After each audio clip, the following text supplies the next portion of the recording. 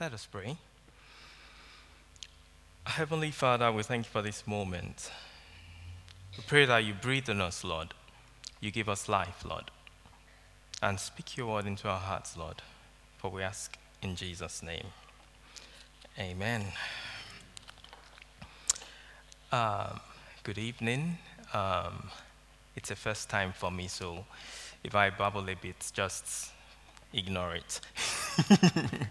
Yeah, it's so lovely to be in your midst, and tonight I will be bringing the word of God to you, and we'll be looking at beacons of hope.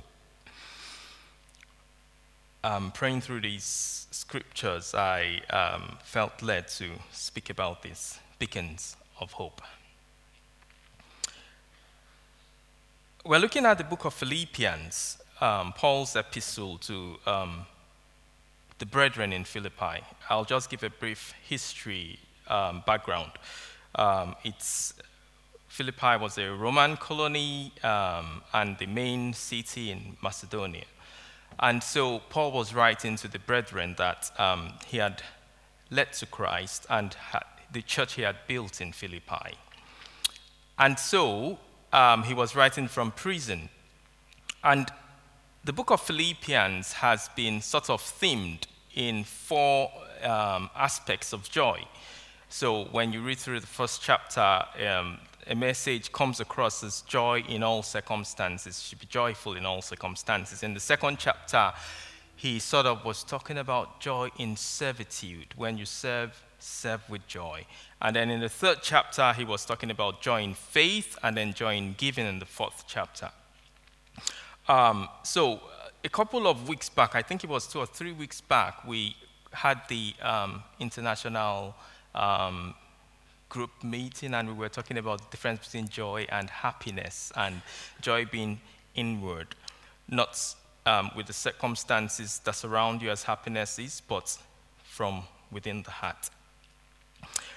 So tonight we are looking at the second part of the second chapter in Philippians, and the first part had been looked at, and where Paul was using the example of Jesus Christ as a servant who was so humble, served with humility, obedience, even to death on the cross, and then God glorified him. And after he talked about Jesus Christ with a lovely poem that he wrote in the first half, the first 11 verses, I think it's from 6 to 11. He came to the second half, and in this half, he having spoken briefly about himself, he talked about Timothy and Epaphroditus. And he was using them as examples, bringing it home that these are people you know, and looking about how service should be. And having done that, Paul now came down to emphasize his message. And in 1 Corinthians chapter 11, verse 1, yes, thank you very much, Nathan. We are both doing it for the first time, so yeah. Now, Paul said, follow me, follow my example as I follow the example of Christ. That's a very bold statement. Imitate me as I imitate Christ. It's very deep. Sometimes we tell our children, do what I say, you know. And tonight we'll be focusing on two verses, verse 12 and verse 13 of chapter 2, and that's where I will speak on briefly. Therefore, my dear friends, as you have always obeyed, not in my presence, but now much more in my absence, continue to work out your salvation with fear and trembling, for it is God who works in you to will and to act according to his good purpose. And I pray God gives us insight in Jesus' name. I want to play a little game with you before I go further. Very simple game. I love it. And you're going to follow my instructions very carefully. Okay? Touch your nose. Touch your eyes. touch your ears. I can see that some people are getting a bit. So the tendency is to follow what we do rather than what we say. So even though I'm very clear, we all know what the eyes are and the ears. But because you see me doing something different, you're thinking, which should I do, what he said or what he's doing? And just like Paul said, imitate me as I imitate Christ. Our children are the greatest examples that we would have of doing things we do rather than things we say. Even though we try to emphasize it every time, go to bed at 8 o'clock. But, we have to wait till 10 p.m. so that, we make sure they go to bed. But they say, but Dad, you're not in bed. And I'm, yes, go to bed. At 8, you should go to bed. Paul could speak with a lot of confidence. And that's because his words could match his deeds. And in Philippians 1:12, it says, filled with the fruits of righteousness.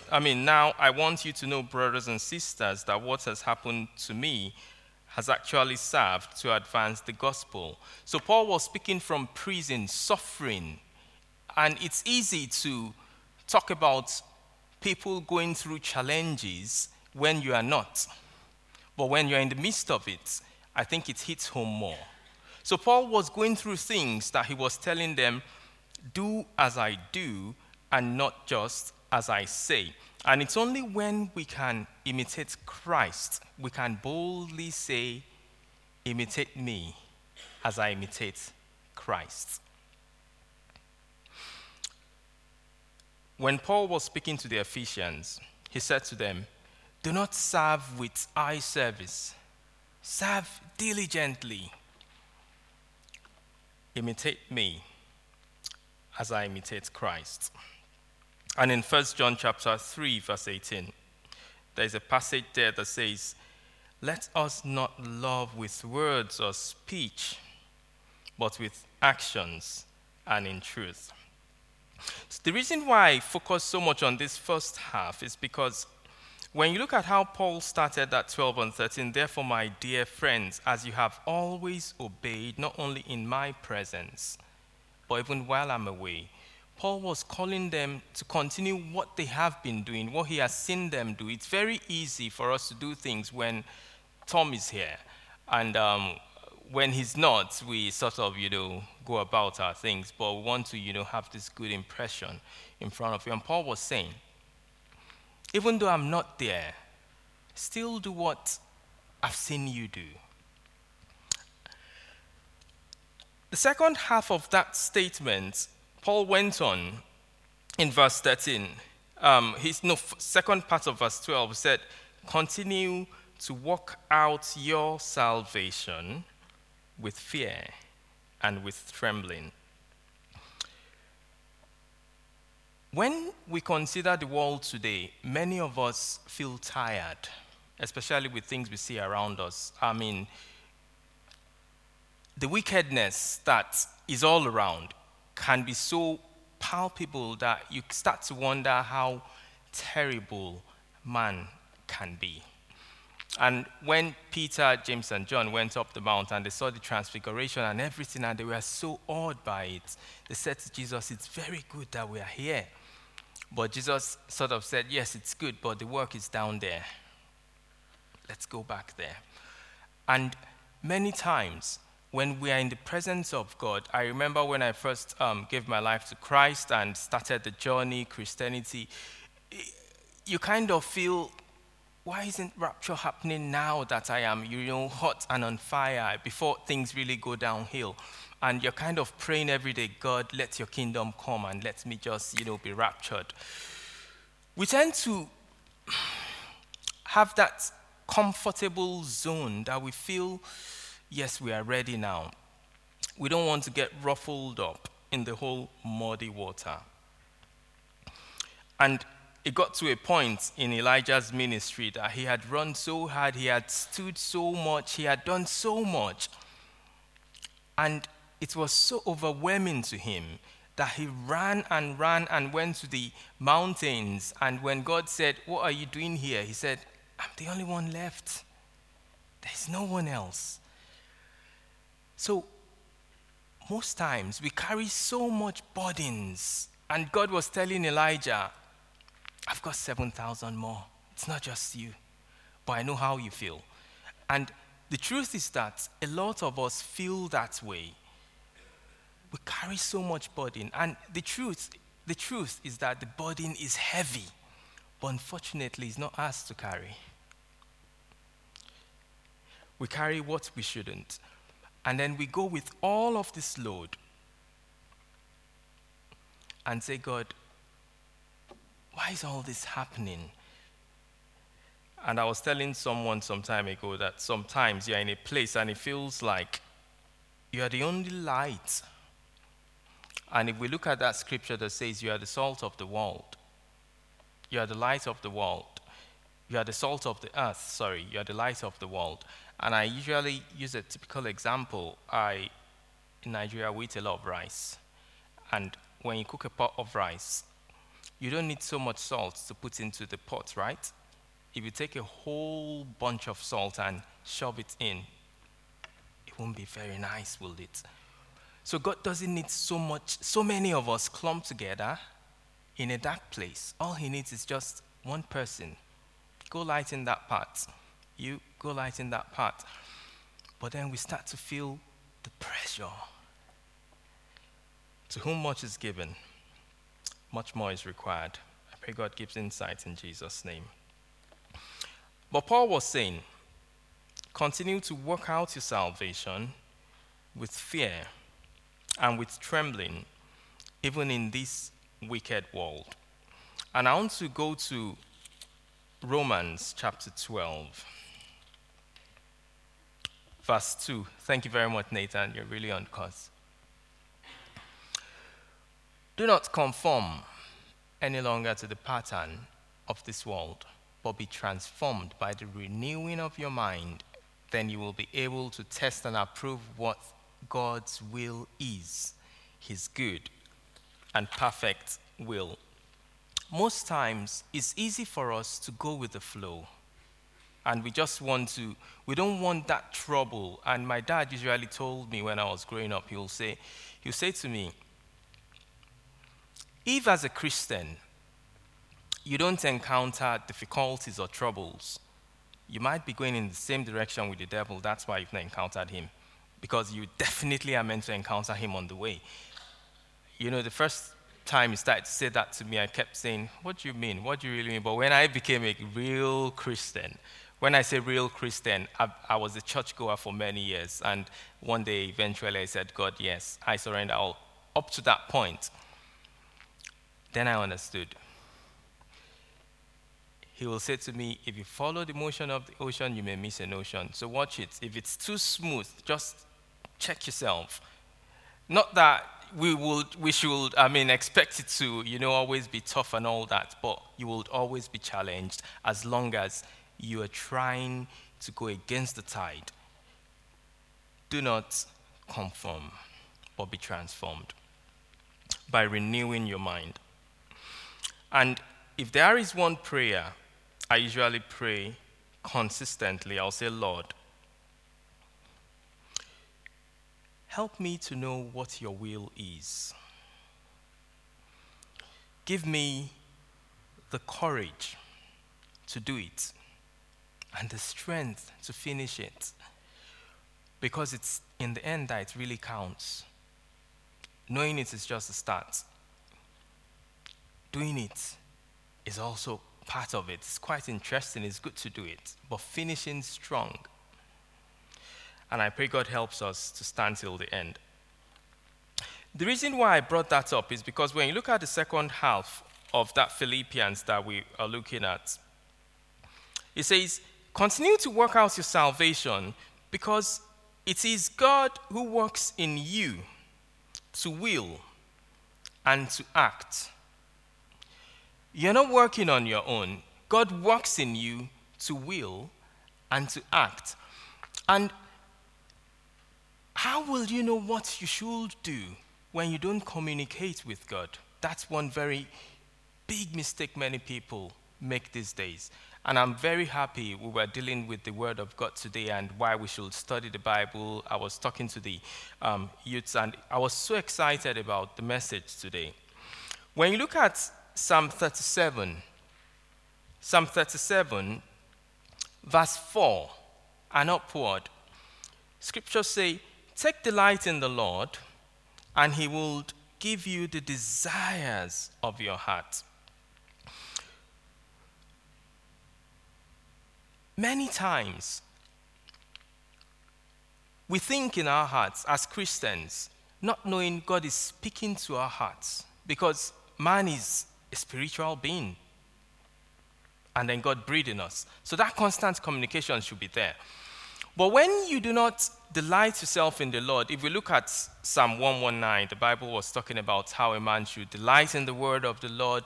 Psalm 1 was saying, "Blessed is the man who delights in the law of the Lord, and on his law he meditates day and night." And the more you read and dig into scriptures, the more God starts to unfold things to you. And sometimes, I remember when I start hearing from God, I will think, I'm the one thinking about these things. And I'm like, what? I just thought about this, and boom, it just happened. When you delight yourself in the Lord, he'll give the desires of your heart. Because the desires in your heart are his will that he's letting you know. This is what I'm planning to do. This is what I want you to do. This is what I need to happen.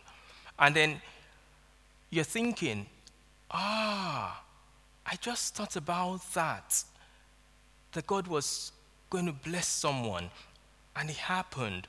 For instance, there was a period, I think it was a couple of months back,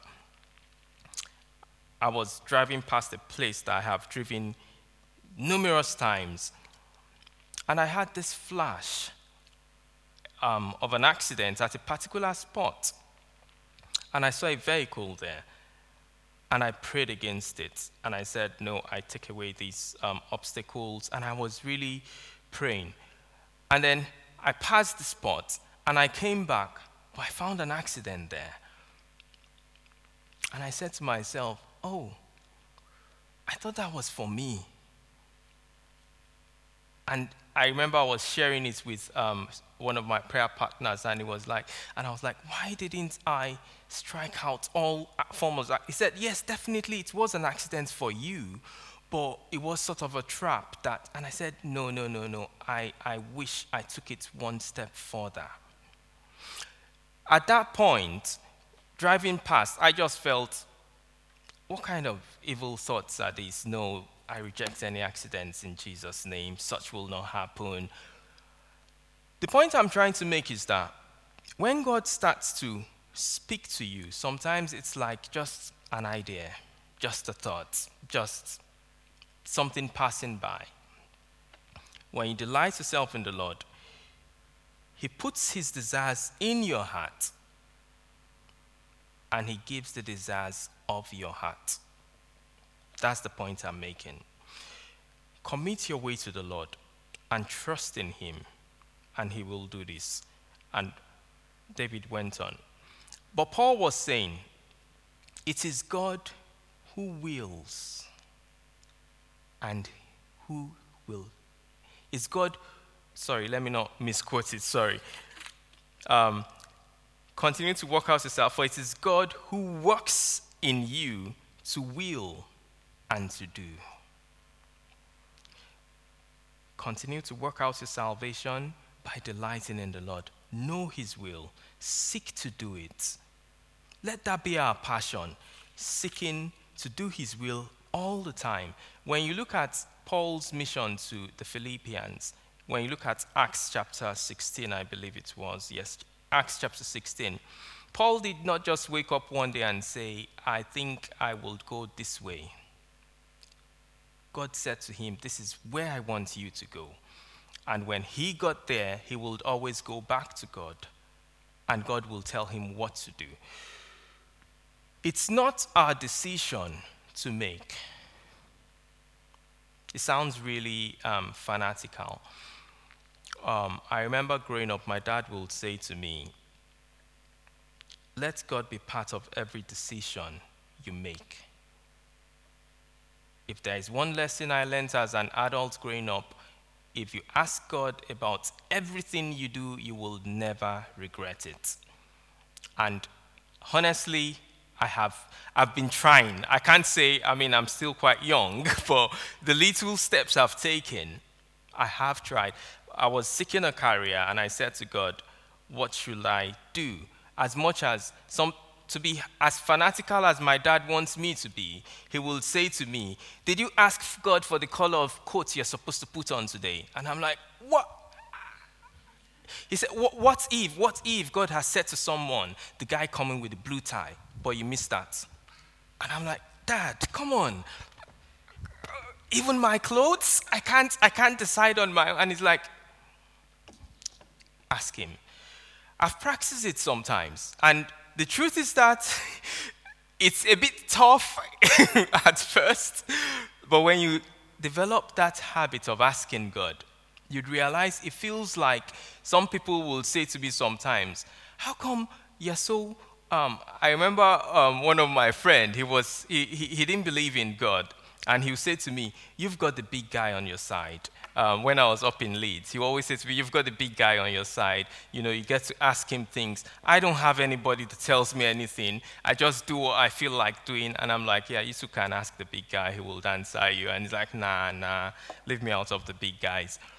And some people will feel you're very smart, you're very wise in your decisions. How did you know you should take this? It's not all rosy. Don't think my life is all rosy. If I don't encounter challenges, then I might be going in the same direction. I'm still struggling with my bills, if I would say anything, but that's just that aside.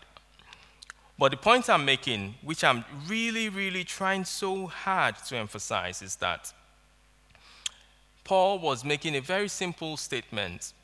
It's God that is doing the work, even what you will to do and what you do. If you continue to work out your salvation, thankfully, Tom talked about working out the salvation, I think it was a couple of weeks back. But if we will let God do his work, we'll be surprised how things will go. And further on, with regards to servitude, because we are looking at servitude, and Paul was using Timothy and Epaphroditus as examples. One song I learned when I was quite young was J-O-Y, this is what it means, Jesus first, yourself next, and others in between. J-O-Y, J-O-Y, this is what it means, Jesus first, yourself next, and others in between. When you look at things from God's perspective, saying, what do you want me to do? God comes first. And God says, I want you to bless these people. Others next. And then you do it. Yourself last. So even when you practice the habits in your career, like I'm in my career, for instance, saying, God, what do you want me to do? It's also putting God first, others next that he's sending me to, and then myself last. And when you see what Paul was talking about Timothy and Epaphroditus, he was saying, they sacrificed all for you guys, especially Epaphroditus. He almost died. And Paul was later on, initially using himself as an example and being poured out every day. And the whole concept here is that when it's our desire to honor God, to fulfill his will, we'd realize that we're doing exactly what Paul said in continuing to work out our salvation, putting God first because it's him who has the work, not us. Now, the reason why this is very important now is because the generation in which we are is one that requires so much light, a lot of light. And unfortunately, A lot of Christians today are quite comfortable. Not many people are ready to rock the boat and try to clump together, but not realizing too much salt in the pot of rice will not taste very nice in that community. So as Christians, what I feel God is saying to us right now is, if there is hope for this generation, if there is a future and an end, as God has spoken, so shall my word be. My thoughts for you are to give you a future and a hope. The light that He has placed in our hearts are meant to shine in the difficult darkness that we may find ourselves in. It can be hard. It can be really tough. And it will be really tough, because Jesus said, you'll have trials, you'll have tribulations, but be of good cheer. I've overcome them all. All I need you to do is go. Just go. But you need to know where to go. And you need to ask every step of the way. And I pray that God will guide your steps, and you will be true beacons of hope. You'll be lights in the various places that He has sent you to, and the darkness shall never overcome you. In Jesus' name, amen.